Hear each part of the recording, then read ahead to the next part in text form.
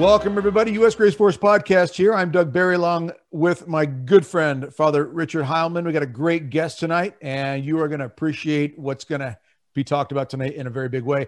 Before we get started, of course, everything should begin with prayer. So, Father Heilman, I leave that to you. Okay. In the name of the Father, the Son, and the Holy Spirit, amen. Amen. Saint Michael, the Archangel, defend us in battle. Be our defense against the wickedness and snares of the devil. May God rebuke him, we humbly pray. And do thou, O Prince of the heavenly hosts, by the power of God, cast into hell Satan and all the evil spirits who prowl about the world, seeking the ruin of souls. Amen. Father, Son, and Holy Spirit. Amen. Amen. Awesome. Wonderful. Thank you, Father. Okay, before we get started here with our amazing guest tonight, I first want to thank everybody out there, again, who supports this work that Father Heilman and I are trying to do with U.S. Grace Force Podcast.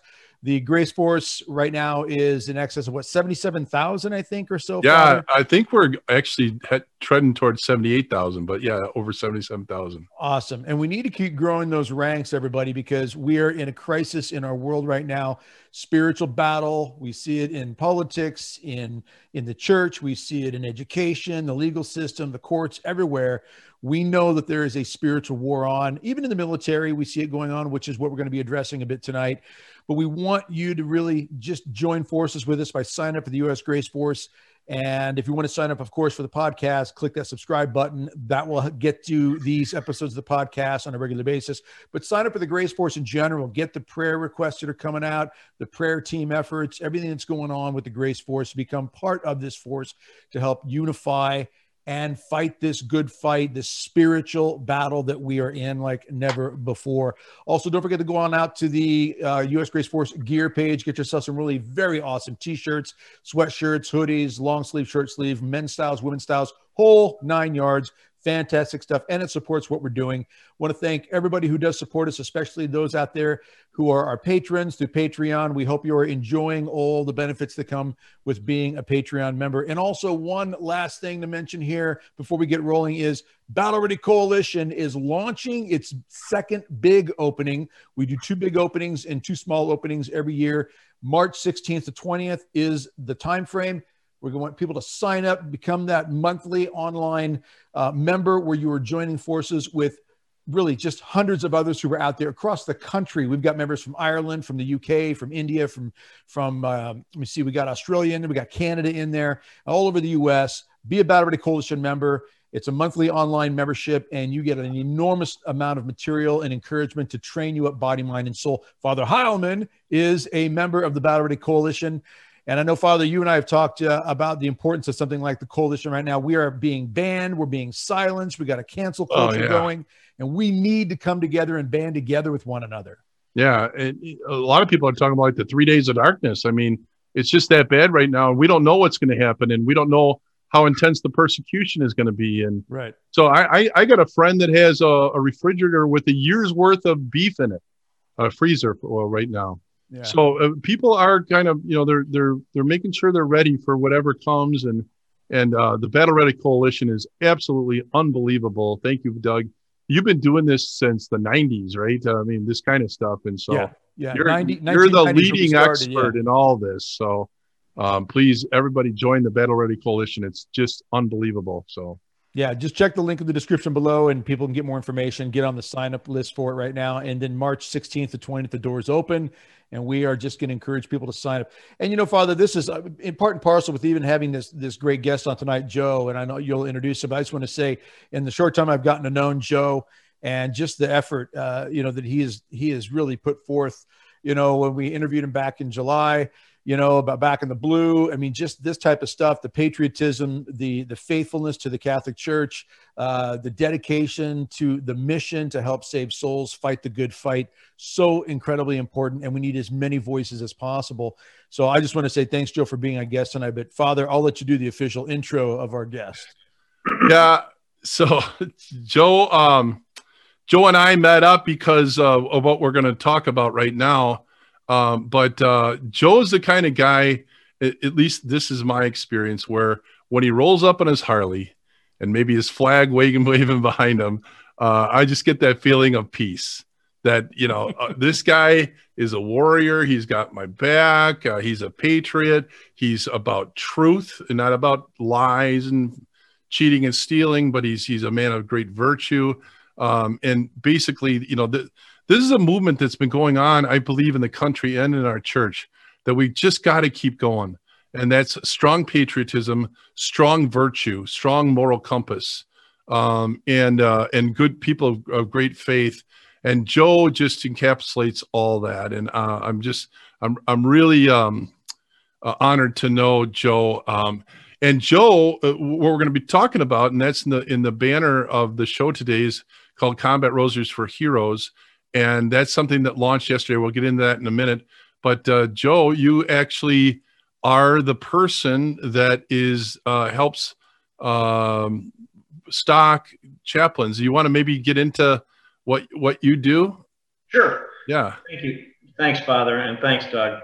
I just wanted to give a shout out to Bill Copernall from La Crosse. It was really funny when I went up to visit Father Altman back in when we prayed the rosary. Yep, remember that? September. I brought the relic with me, the relic for the D-Day relic. I'm going to talk about in a second. Yeah. I think it was probably about 100. I live in right now. I'm on Marco Island, Florida right now. I'm here for 7 months. I'm a proud Florida resident, and I live in Wisconsin for 5 months, and on Marco Island for 7. I used to love Wisconsin when we had Scott Walker. Anyway, so I live in Delavan now. So when Father Altman, we went up, I heard about the rosary, so I rode the motorcycle up there, and it was interesting because we prayed the rosary. We probably had, I would imagine, 500 people out there at the cathedral. And when the guy riding with me was Mike Albers, he's a Marine vet. Okay. And he was there. He was kind of my protection too, but yeah, he was there, and he's actually on our board too. I noticed that. Heroes board. So Go ahead, Joe. I didn't want to interrupt. Anyway, so when I was leaving, I walked over to the motorcycle, and this guy walks up to me and he says,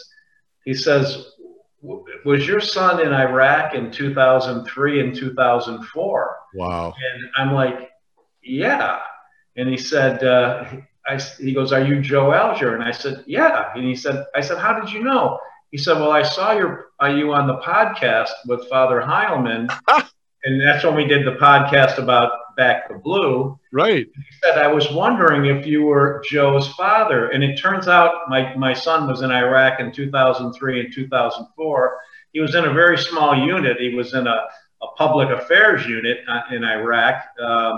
And this was his commanding officer. Oh my gosh. I mean, it was just and Bill Copernall, and I wish my son would have picked up the lead that Bill had set down. And Bill is obviously an amazing Catholic. He has 8 children. He's out of the military now. He was a major. I don't know what he got out as. But it was just one of those shocking things. But anyway, I am the director of military outreach for what they call Free to Chaplain. It's called the Free to Chaplain program, where I work for a major Catholic organization, and they have started out by giving these chaplains, because chaplains are understaffed. There is approximately 196 what we call active duty chaplains right now. There's 196, and they are administering to 325,000 active duty soldiers, and those soldiers and their families. Many of them have families, so you can probably times that by 2. Yeah. So these guys are severely understaffed. Right. So when we started this program, this Free Chaplain program, we used the Special Forces, Army Special Forces. They call these guys, the Green Berets are called force multipliers, because these Green Berets will go into an area, they train the locals, they'll train the natives, and that's what they call a force multiplier. They have a small unit of Green Berets, a 10-man team. They'll go into an area and they will train the locals like they did to the Montagnards in Vietnam, and what they do to the locals in Iraq and Afghanistan. So they call Green Berets a false force multiplier. So that's when we started this program. We said we are going to be a force multiplier for our understaffed Catholic chaplains and give them the tools that they need that's going to enable them to get out there into the within the troops and have items of faith. So we have up to 25 different items of faith that we hand out. I don't hand them out, but we mail out these items to chaplains all over the world. I mean, from Korea to Okinawa to Germany to Woodstock, Illinois. Well, we handle, and so I just get the word out. I'll say we've got this, the opportunity, and we'll send up to 250 items per order, and they can continue to order. And this is all to the Archdiocese of Military Services, which is that's the ones that give you all your chaplains, your Catholic chaplains and such. Mm. So it's an opportunity for them to have rosaries, prayer books, Bishop Sheen prayer books, everything that really they need to get out and hand CDs and things like that. So, yeah. Well, it was just by the grace of God that we stumbled on each other almost, and we God made the connection because you're the guy that I listen. This has been a dream of mine since I invented the combat rosary, and it's based on a 1916 military rosary that was carried by the it was used in World War I and World War II. And while I'm talking, I'm reaching out to try to find I wanted to show you a sample of that, but I'll find it. Mine too. Yeah. But anyways, I wanted to show you the sample in 1916. I found these. See, I've been really drawn to men's ministry because we need the St. Josephs to step up, and they need to be strong, and they need to lead their families and lead their communities and that. And so I've been doing men's ministry for many, many years, but I always thought the rosaries looked like women's jewelry or children's toys. And so I looked around for something more rough and rugged, and I ended up on eBay and found that they were selling these as collector's items from the 1916. And then I did the research on it, and the 1916 rosary was made out of pull chain. Now I'm actually wearing a pull chain right here. That they would wear their dog tags. Here, see a dog tag right there, and they'd so they made the rosary out of this. Well, I'm looking around some more. No one since 1916 has ever made a rosary made out of pull chain. Mm-hmm. And the government made these. Right now, I think it's hard for you to say Jesus in the military anymore because, but the point is that I thought that was the coolest thing in the world. And when I started collecting them on eBay, I got about 10 now, but I was paying like $50, $60 a piece. Now they want like $500 or $600, I guess, for one of those 1916 rosaries. But anyway, so it was very cool, and I'll find it during the show here, and I'll hold it up. But I ended up designing one based on that, made out of pull chain. Now, the ones from 1916 were small. They were smaller than the typical rosary. So I made the rosary I designed normal size rosary. And then also I decided that I wanted to put the most powerful medals and the most powerful crucifix that the church offers, right? You're holding yours up. Is that right? Yeah. There it is. And all the time. Yep. And Joe, if you could show, and here, I'll hold up mine too. Here's the gunmetal. All right. And in the middle is the miraculous medal, known to be one of the most powerful medals in ever sacramentals. And then dangling from that, you can see there's the Benedict medal. And so those are the two medals right there. That's unique to the combat rosary that Father Heilman made. And then there is the pardon crucifix. Now, what's a pardon crucifix? It's the only crucifix where a pope said, if you carry that or kiss it, that you get indulgences for it. So that's pretty amazing.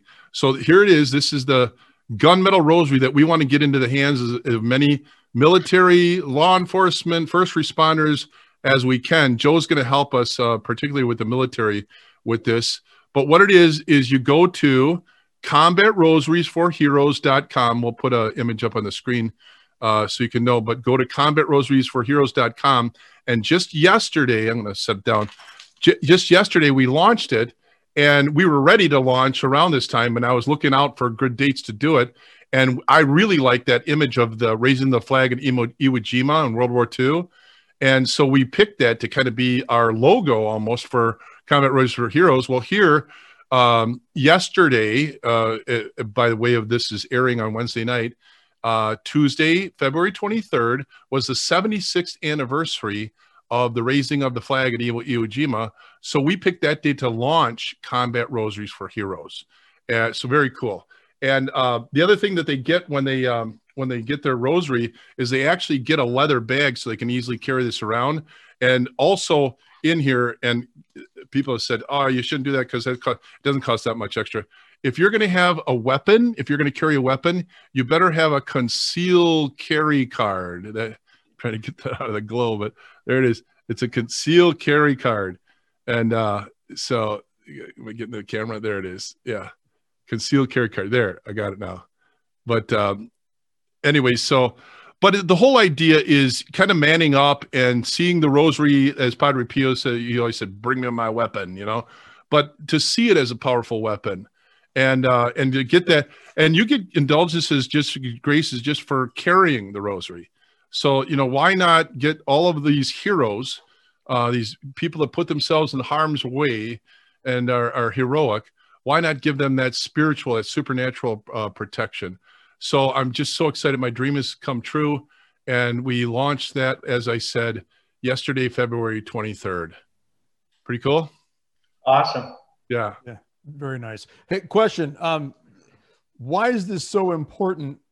Obviously, I'm posing the question so we can discuss it, that we encourage this moral fiber in the military.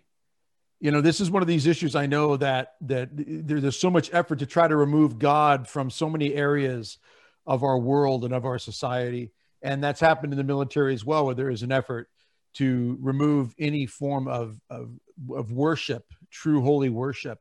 And there are those out there on the anti-God side that are trying to get this done. And yet we all know, a lot of military people out there who are just adamant, God-loving, God-fearing, even rosary praying, sacrament receiving, Bible reading soldiers out there. But why, if we can discuss, why is this so important? And to encourage people to get behind this movement in this effort, to just really, really shore up and bring a strong moral fiber and moral code to every soldier out there. Joe, why would what comes to your mind first to answer that question? Well, when you say that, the first thing that comes to my mind is the opportunity for military members to fall into sin. I mean, there is no shortage of opportunity when you're in the military because of the places that you're stationed. You're at if you're stationed any place. I mean, the military bases in the States are not known for being overly moral places to hang out once you get outside the base. So there are countless opportunities for sin, occasions of sin, particularly when you get an 18-year-old kid and suddenly he's in a foreign country for the first, he's away from home for the first time in his life. And he's in not only is he away from home, but he's in another country, and in a country where the morals that, the morals in the United States aren't fantastic, but when you get to some of these places, particularly in the Orient or places in Europe, the moral barometer, the moral guidelines there were, at least for me when I was a heck of a lot less than where I came from. I mean, the opportunities for when I was in from 71 to 74 particularly for drug use back at the time, but those situations, if you don't have a moral barometer, if you don't have a moral compass, you're lost. I mean, you can fall into any one of 100 things that are going to lead you to the devil. Not to mention, if you're in a combat zone, that's a whole different dynamic right there. I mean, that's a whole different dynamic. And one of the things, like I was telling you gentlemen, like Father and you, Doug, is that the Catholics have traditionally been very good in combat. Many times it's because of the fact that they have a God. particularly if they're good with that God, they hopefully got a chance of, they know where they're going. And that's evident because our Medal of Honor recipients, the Catholic chaplains, we have 7 Catholic chaplains who have received the Medal of Honor for the United States military. And no other denomination has, no Baptist, no Protestant, whatever. It's all been Catholics, Catholic chaplains that have received and earned the Medal of Honor. Korea, Vietnam, World War II, World War I. So that indicates that obviously the Catholic is a fighting man. Traditionally, Catholics are fighting. They're, well, hate to say Catholics like to fight, but they are definitely warriors. And so the moral barometer, the moral compass is extremely important in the military because of the fact that you're training for combat. You're talking about killing. Your basic training is, I mean, I was in the Army, and particularly I'm sure the Marine Corps, you know, kill, kill, kill. What's the spirit of the bayonet? Kill, kill, kill. What's the, you know, your weapon, you know, and the whole thing is, so that type of an environment, you need to understand what it's about, and you need to have a moral compass to bring with you. You need to have religion. I didn't have that the whole 3 years I was in. I don't think I saw a chaplain one time. And I know the situation in Iraq and Afghanistan is bad, because I know of guys that have gone months without seeing a priest in Iraq. So, if you know, that's, I mean, you need to have that more than ever. It's one thing when your kid's going off to college. I mean that's a whole different deal there too. But you got a young kid, 18 years old, never been off the block, and suddenly he's in Taiwan or Okinawa or the back roads of Korea. You know, there's a lot of opportunity to walk into sin. So yeah. I found the rosary. Here's the 1916 version. Oh, that one. Okay. Yeah. And here is what I did. You can see it's bigger. And of course, this particular one is gunmetal. I did make one silver like this as well. But the one we're offering to the military and everybody is this gunmetal one. And the other thing I wanted to mention is that, and I'll set these down. My brother-in-law, my sister's husband, his father was in World War II, and he was actually in part of the D-Day invasion. And while he was moving inland, he came to a bombed-out church, and he's standing in the church, and the life-size crucifix is on the floor face down. Now, he had to move out, but his strong Catholic faith told him, I can't leave Jesus's face in the dirt. So he had to at least flip the crucifix over.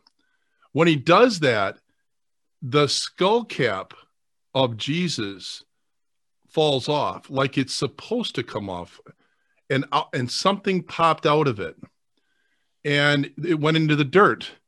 And he figured if it was in that place, there must be something special about it. He didn't know what it was, and it couldn't stay in the dirt. Again, his strong Catholic faith. So he put it in his pocket, and he moved out. And after the war, he went to visit his sister, who was a religious sister, a nun, in Milwaukee at their convent. And he's standing in a room full of nuns visiting. And he remembers he has this in his pocket because he figured it must be something religious, and maybe the nuns know what it is. So he pulls this thing out of his pocket and shows it to all the nuns and tells the story. This is where he found it, and all the sisters in the room fall to their knees and start making the sign of the cross, because they knew right away what they were looking at. It was a relic of the true cross. And I'm going to reach back now. There it is. That's the relic of the true cross. I'm doing a tilt so I don't get the reflection.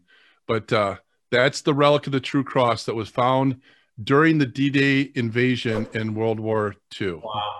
And we are touching every combat rosary to that relic of the true cross. And what the church teaches then is that this rosary then becomes a third-class relic of this relic of the true cross. So talk about power in your pocket. And when you're praying, we're touching all of the combat rosaries that we're getting free to the soldiers, touched to the relic, a D-Day relic of the true cross. So I'm just so excited about this. And I truly believe that we are literally giving these soldiers power, and they're going to have special graces, special protection, and special graces to, like you said, avoid sin. I was actually looking at a quote from Pope Pius XI. He said, the rosary is a powerful weapon to put the demons to flight and to keep oneself from sin. Why? Because you're receiving powerful graces. And we teach even by carrying it, you're receiving powerful graces. So again, I'm really excited about it. So, and if anybody wants to be a part of this, you go to combatrosariesforheroes.com. And again, we'll put it up on the screen, and you donate, and your donations, all the donations go to just the raw cost of materials for this rosary. And we have people that assemble it. We give them a little bit for that. But so that we can get the most of these rosaries to the most heroes that we can. Again, all touched to the relic of the true cross. Isn't that awesome? That is. Well, again, kind of well, one of the things I was impressed about, and I actually heard this on, you had him on your show, Jesse Romero, when he did a show and he was talking about how George Washington and the relationship, how he did have the Blessed Mother appeared to him in 1777, and how he didn't really know. He said he was telling his Catholic friend about this beautiful woman that appeared to him, and the priest said, well, that had to be our Blessed Mother.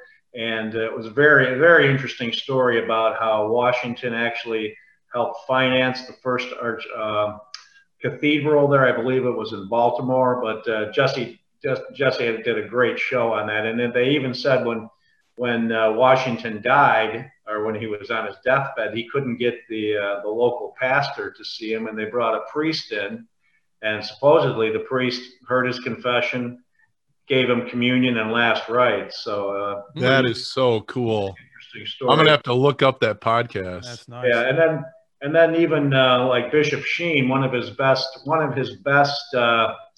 talks I heard was when he addressed, I believe it was West Point, the graduating class of West Point, and quite an amazing. Bishop Sheen always does great. I mean, he's great.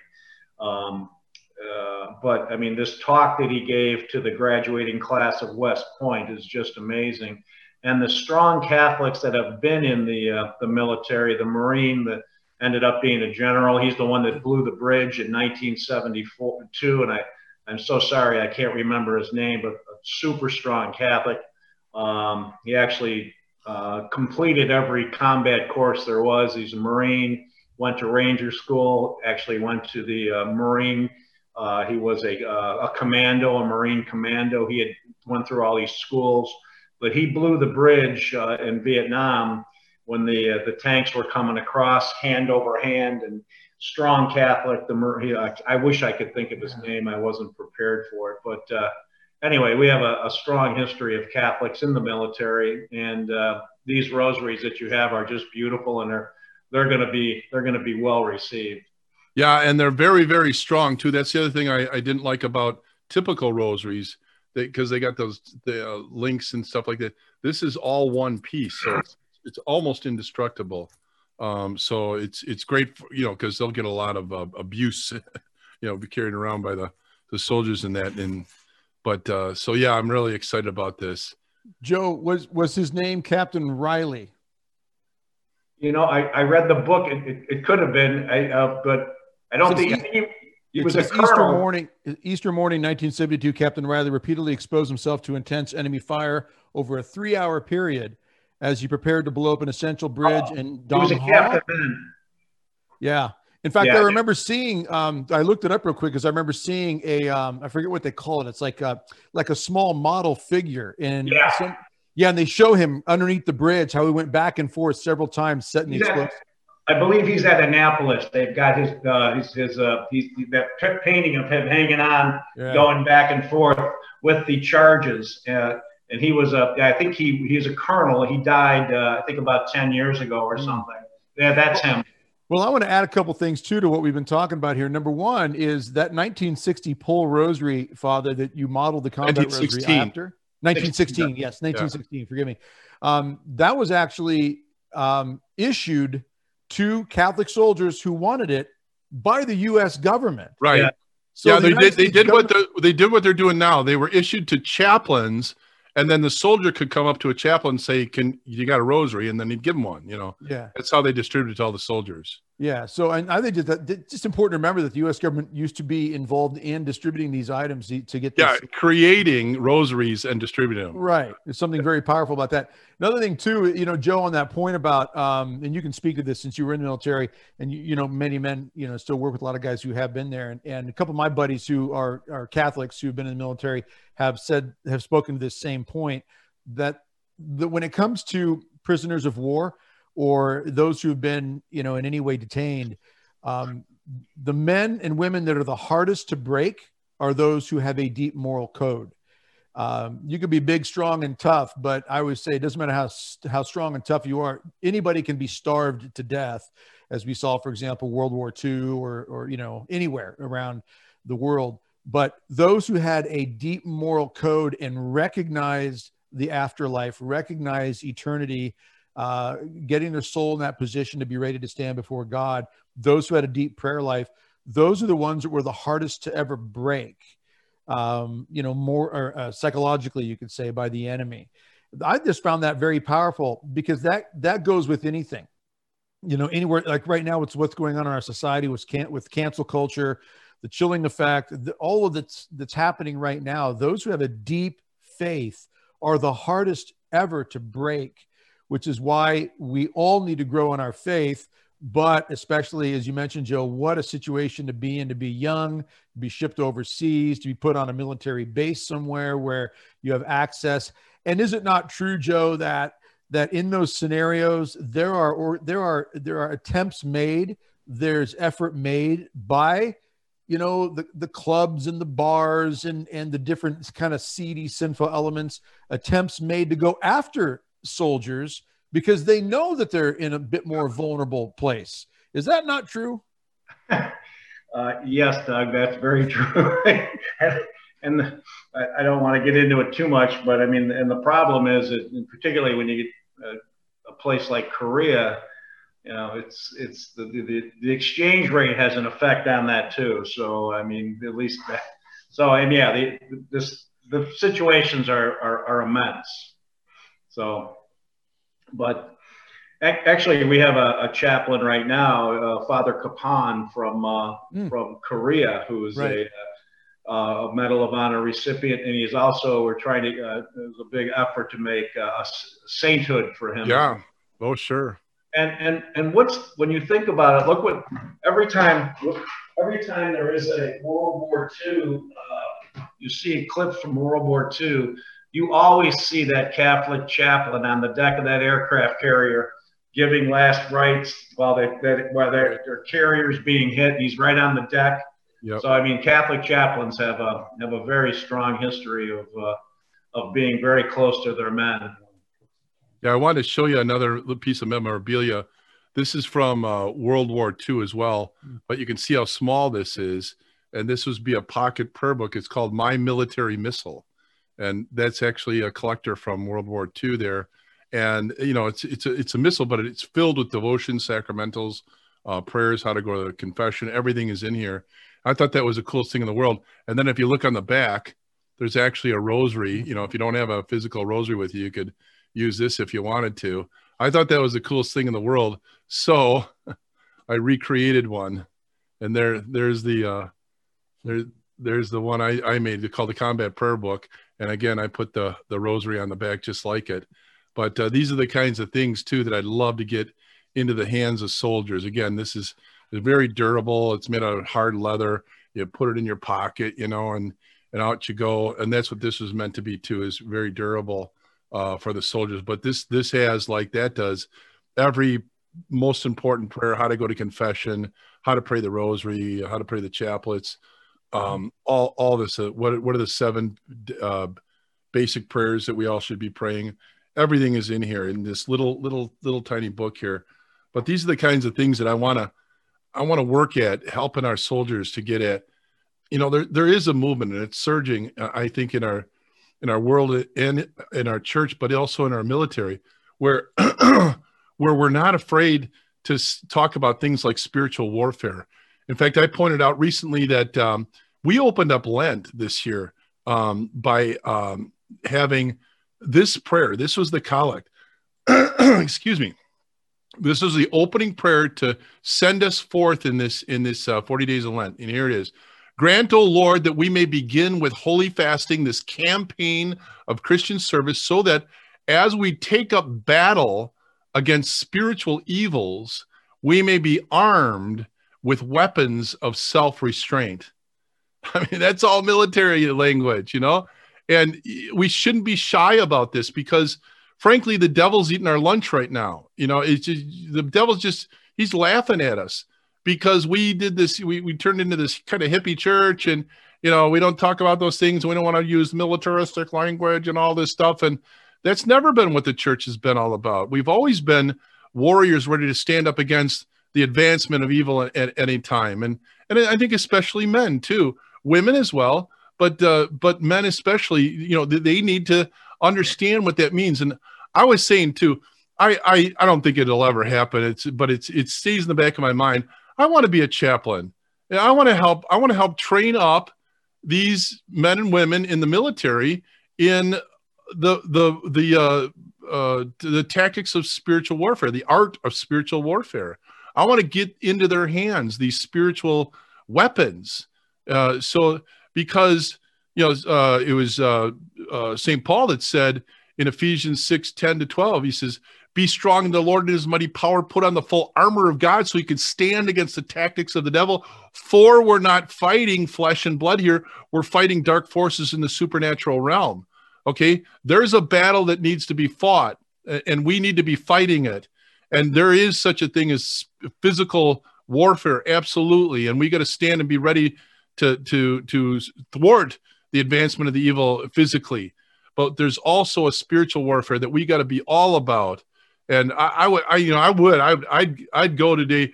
You know, we were talking about this off the air, Joe, and maybe you could touch on it too. But you said already on this podcast that there's such a shortage of chaplains. Well, I want to tell the bishops in the military right now that I'm one, and I think among many priests who, if you didn't have like this requirement and that requirement, and you'd take me, okay, so that I'd do mass every day, and I'd do Sunday mass, and I'd help train these guys up in spiritual warfare, and I would be there for spiritual direction, and I would keep my a place open for them for a 24/7 confessional, and I would train them up in how to pray the rosary and what are, like I said, the art of spiritual warfare. What's the best prayers? What's the best devotions? And why are the sacraments are important? I would do all that. Okay. I would do all that. But you know what? I'm 63. I'm a little overweight, and maybe not because of this and that. And then you wonder why there's a shortage. Okay. Because there's a lot of, I don't know, give us a name, call us senior chaplains or something like that. And I would say, put me up in a duplex next to the base. And I'm there. I would be totally on. And I know there's a lot of guys like me. And here we are with whatever number you said for, 500,000 the Catholics in the military, whatever it is. 196 active. 196 active chaplains? Active duty. That doesn't. Yeah, that's it. Well, that number has gone down. I mean, it was probably 6-7 years ago or so when I was co-hosting Life on the Rock on EWTN, and we had at least 2 or 3, if I'm not mistaken, I think 3 different military chaplains on, and we interviewed them. And I remember one of them telling me at that time, the number was around 250 or 260, if I'm not mistaken. So the number seems to have dropped. And if I got that right in my head, but that was many years ago. But he had even described, his name escapes me, but he described how he had celebrated, I think it was 16 to 18 masses over an Easter weekend in a matter of like 72 hours. And, obviously special circumstances. And now he talked about how he was in full, he called it battle rattle. He's in full gear on a helicopter with, and Joe, you would know, and I forget the name of there's a soldier appointed the chaplain to protect him, since the chaplain doesn't carry a weapon. Isn't there a soldier who's appointed to travel with them or be near them at all times? Is that right? Every chaplain has a chaplain's assistant, but okay. I don't know that he would be considered the security. But there is a chaplain's assistant. He's like, I guess you would say, like kind of like the altar boy. Okay. All right. But he's a chaplain's assistant. I don't know that he's actually there to protect the priest himself, but I'm sure you're correct. In a combat zone, they will have somebody there that's with him. And there were cases where the chaplain did carry a 45, but that's something that's a kind of not really approved, obviously. Right. But he described just flying to areas where the helicopter would land. He'd get off the helicopter, he'd set up, he'd celebrate mass, or he'd hear confessions, celebrate mass, and it could be for a half dozen soldiers, and then they'd go to another location. Just that they were taking them out into the areas where it was dangerous. It was more combat scenario or close to. But regardless, he was just saying that the grueling schedule was intense, but he said it was one of the most fulfilling and satisfying things of his priesthood to be going to these places at these times to reach these soldiers. I'll bet. But it's a great and very important thing to be bringing up. And I'm hoping people who are listening to this podcast, watch this podcast, will share this with others so people can hear more about what's going on with the military chaplaincy program, because you're right, Joe, we are understaffed dramatically. And just as much as people are praying, and I get this completely, because all of my kids now are 20 and older. And I know the idea, when kids are going off to college, they're moving out, they're living on their own, they're moving to another city or whatever's going on.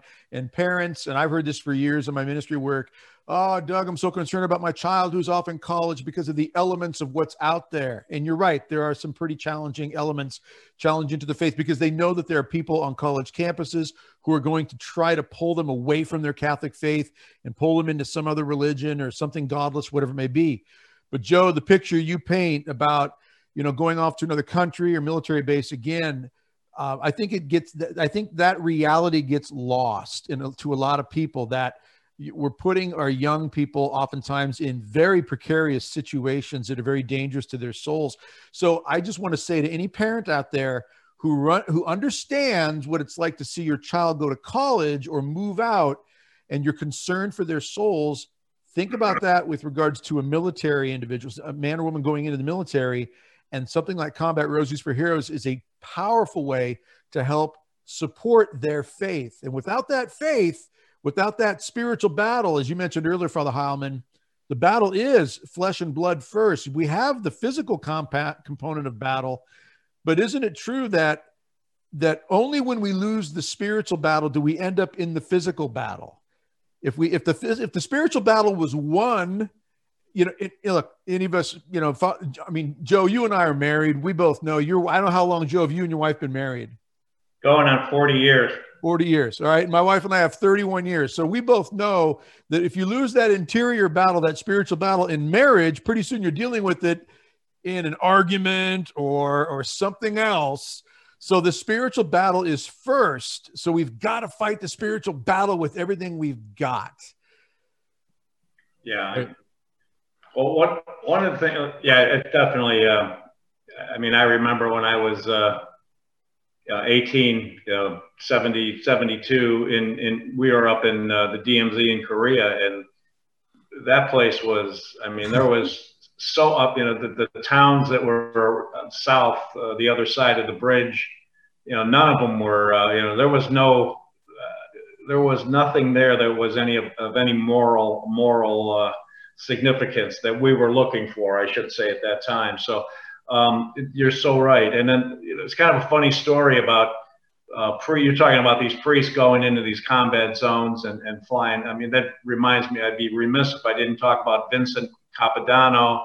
He was with the Marines in Vietnam in 1967 and was killed while administering to his Marines. And he was another Medal of Honor recipient, but he was with his men. He was with his company. And it's not normal to have a chaplain that's with a company, but Father Capodanno was one of those men that wanted to be with his Marines. But yeah, in Iraq and Afghanistan, these guys would be flying to what they call FOBs, forward operational bases, and that they're all over the place, dotted all over. And I remember a lady that I know, her son he was a captain, and he was in Iraq, and he's Catholic, and he was telling his mom that he hadn't seen a priest. I guess he was Skyping with her and said he hadn't seen a priest in I don't know how many months. So typical mom gets on the phone, calls, starts making all these calls, and it was funny because the son said that he was in his base, he was up in his tent at his fob, and all of a sudden there was somebody sticks their head in there. The colonel sticks his head in there, and are you so and so? And he goes, yeah. He goes, your priest is here. So mom stirred some stuff up and got a priest out there. I'm sure it wasn't that day, but it was well within the time frame that he wasn't expecting to see one. And as far as the way that even not even Catholic, but let's just say religious and spiritual kind of where our military is. I remember I was with a ranger. This guy was a ranger. He had been deployed 5 times with a ranger unit in Iraq. And so he had been deployed 5 times in various deployments with the Rangers. So this guy had seen combat, had seen a lot of battle. And I remember I was with him. We had gone to some event for the Army. He was doing recruiting. So the two of us were out, and I took him out to lunch. And this was before I was really into showing my faith. I used to have a little not resentment, but I wasn't really big on praying. This is probably, 11 years ago or so. And I remember we were eating, and he looks at me, he goes, I have to do this or my wife will kill me. And he's like, dear Jesus, we thank you for this food. And I never expected, and I felt like, wow, here I am, a Catholic, and, I'm not doing this stuff. But this guy, Army Ranger, and he had no problem in a crowded restaurant, and his wife wasn't with him. And I do remember another time we did a welcome home. We probably done about 200 welcome homes on the motorcycles for soldiers when they come back. One guy was he was airborne. He had gotten back. I don't know. I think probably from Afghanistan. He was an airborne guy. And I told the guy that was running, he was like the head of our group. And I said, I'm going to give this guy a St. Michael medal. And the guy said, well, we don't really do that. We're not really religious or a political group. And I said, well, he goes, what if he's an atheist? I go, well, I'm not doing welcome homes for a guy that's an atheist, but I said, I'm giving him this medal. So I went up to him and I said, thank you for your service. Here's a St. Michael medal. And the guy looks at me and he goes, cool. And he pulls up his sleeve. I'm not a big one on tattoos, but he pulls up his sleeve.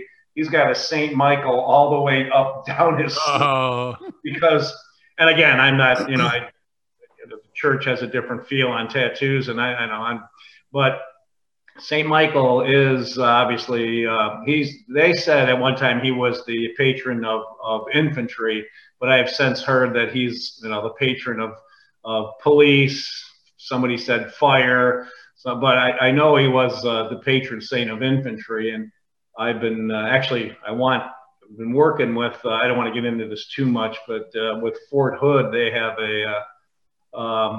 got a death dealer statue that is their motto, and I've been trying to get that thing melted down and replace it with Saint Michael or a Joan of Arc, but I'm working on that. But Saint Michael is a lot tougher than any demonic death dealer they can put up. So yeah, or we need to get them a Saint Michael. I got to get the glow out of there. Challenge coin. There you go.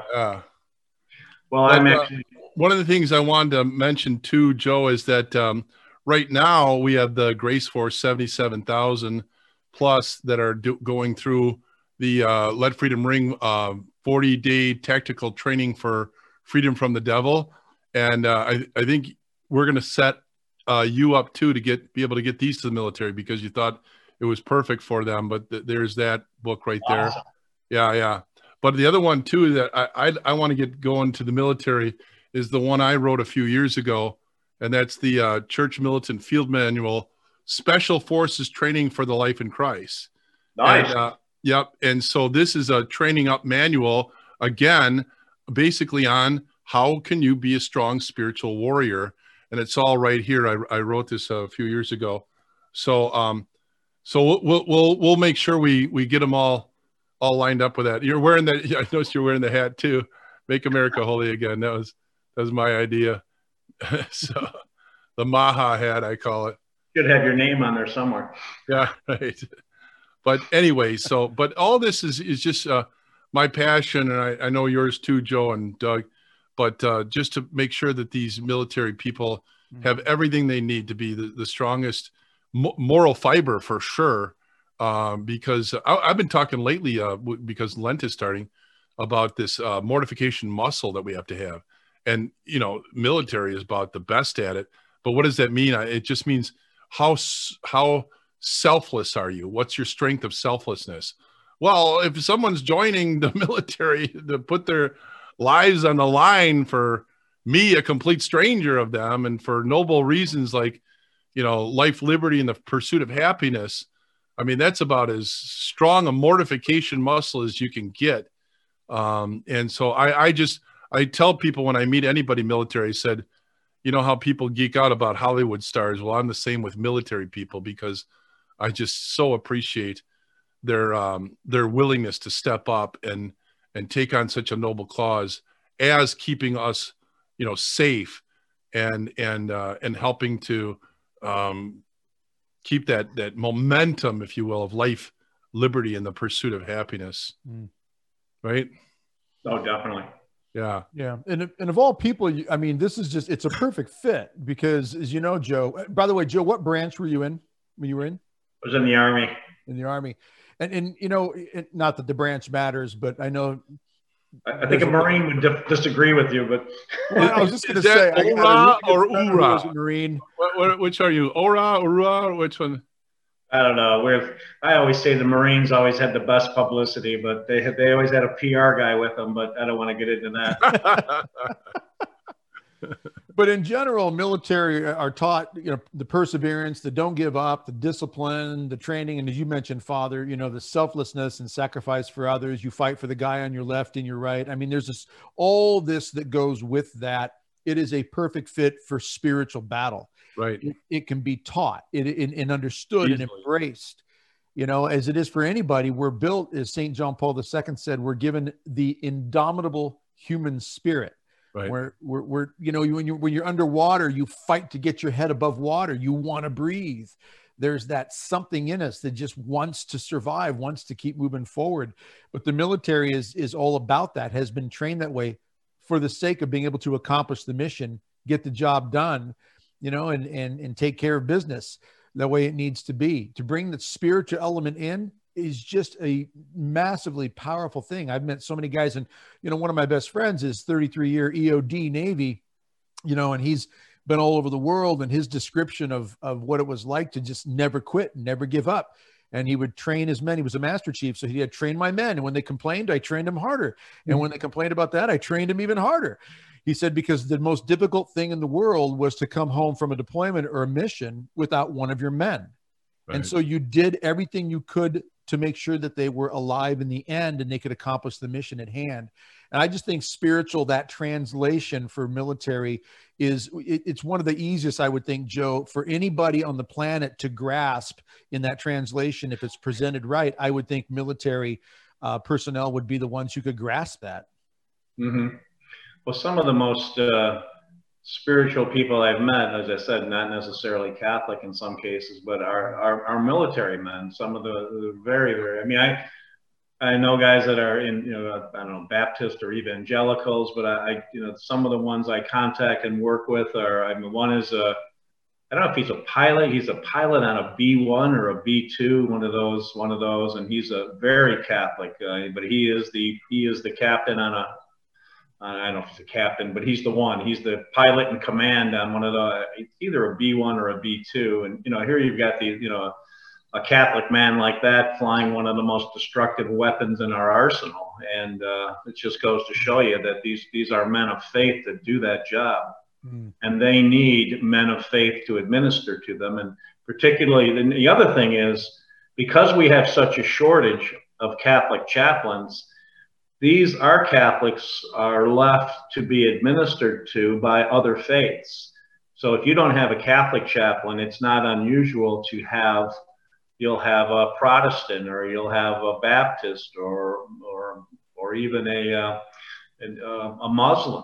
So, I mean, you've got this opportunity where we may be having our Catholic military being picked off and by other faiths. I mean, I know this isn't a numbers game here, but we may have some of our men and women who are being lost to Catholicism, to other religions, simply because we don't have Catholics to administer to them. So really, the best way to keep that alive is with our sacramentals, with things like the rosary, the books, these things that keep that in front of them if they don't have a priest or someone that can right. do it. So yeah, and I'm passionate to do that, and I know you are too, Joe.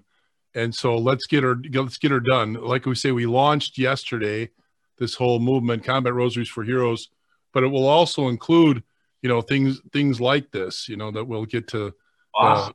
The military, and the other is things like that, So we'll get as much as we can to these guys, and I'm really looking forward to this. Like you say, there's not a lot of chaplains out there, but we can get them all this stuff. And if the bishops for the military are listening, give me a call. I'm available. I think the oldest one we have that's active is 69. Yeah.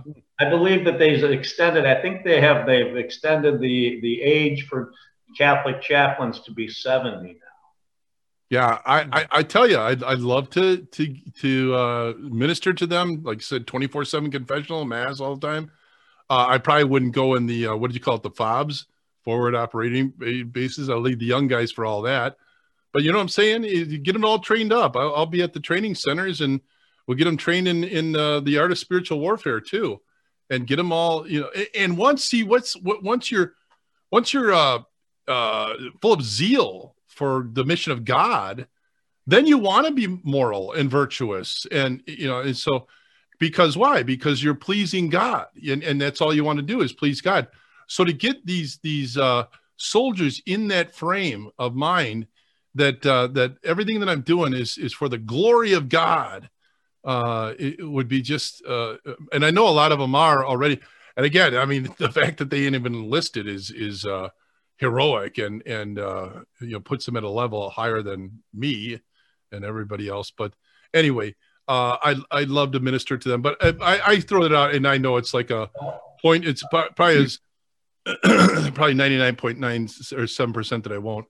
Well, let me give you the rundown. If you're interested in doing that, and I don't know how your current parish would live without you, but no, I wouldn't live without them either. No, you wouldn't. But it's in the back of my mind. But I throw that out because I think there's a lot of priests like me, that hey, I would go to those bases and I would minister to them. If you didn't mind that I'm a little overweight and I'm not a young guy anymore, and you know what I mean? Well, I'll give you the form, which the Archdiocese of Military Services is the endorsing agency, because it's not a question of the bishops aren't the ones that make that decision. Yeah. The fact of the matter is you've got to go before the Archdiocese of Military Service. They will say whether they want you or not, and then you've got to go before your bishop. Well, they got 169 for $1 million or whatever it is, because you count all the kids. The bishop has to make the decision. I think they ought to take some of us up on this, because I love the military and I want to serve them, and there's a lot like me, and so let's talk about getting a lot more like me. Yeah, like me, who want to serve that way. Give me a little duplex next to the base and I'm good to go. I think your parishioners are getting nervous hearing you talk this way. I know. Not only that, I mean, I am so close to my parish family. I can't even describe it. I mean, we're so tight, and I would hate ever losing. I want to retire here. But I'm talking this way just because I know there's a lot of listeners out there, and I think a lot of priests too, and I think they're thinking like I am. You know, if God called me to do that, I would, sir, yes, sir. But anyway, but it would be the hardest thing in the world to leave my parish family. But anyway, so I think we're winding up here. Joe, thanks so much for everything that you're doing. It's, of course, you know, you're this person that's supplying chaplains in the military. I mean, that's just amazing. But everything that you're doing, I watch you online, and I can't believe you get around the country like you do. He's over here, he's over there, but it's always this stuff that you love God and country. And that's the other thing I wanted to bring up earlier. You know, we use that expression to love God and country, and you know, it is loving God first, because once you have that love for God, then every mission is noble. You know, even saying something nice when you're standing in the grocery store to your neighbor, you know, but every mission is noble. And so, you know, thanks so much for everything. All right. My honor. All right. Let's end with a prayer in the name of the Father, Son, the Holy Spirit. Amen. Come, Holy Spirit, fill the hearts of your faithful and kindle in them the fire of your love. And we ask a special blessing, especially upon all of our military men and women who are heroic. And may Almighty God bless you, the Father, the Son, and the Holy Spirit. Amen. And the law enforcement and first responders, too. Yeah. Everybody that's putting themselves in harm's way. It's just amazing. Yeah. Thank you.